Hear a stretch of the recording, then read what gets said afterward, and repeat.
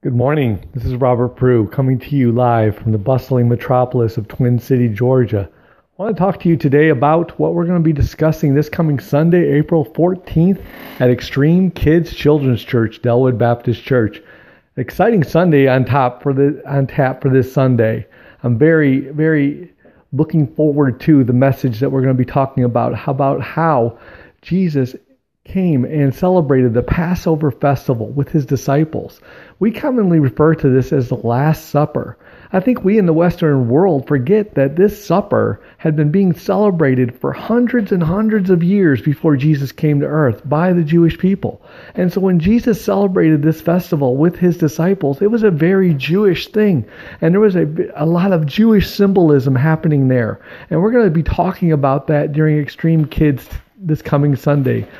I'm very passionate about this topic because I like to explore the Jewish roots of our Christianity, how our Messiah was in fact a Jew, and all the first Christians were indeed Jews. And there are many Jews who refer to themselves as Messianic Jews.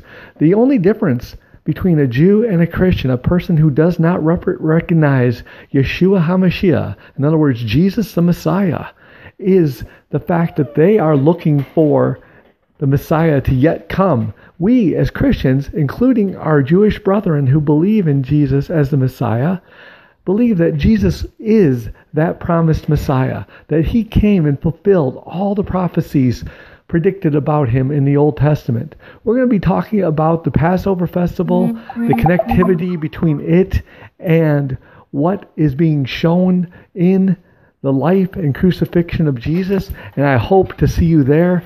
I promise, I hope to be able to convey to you the excitement that I feel about this topic.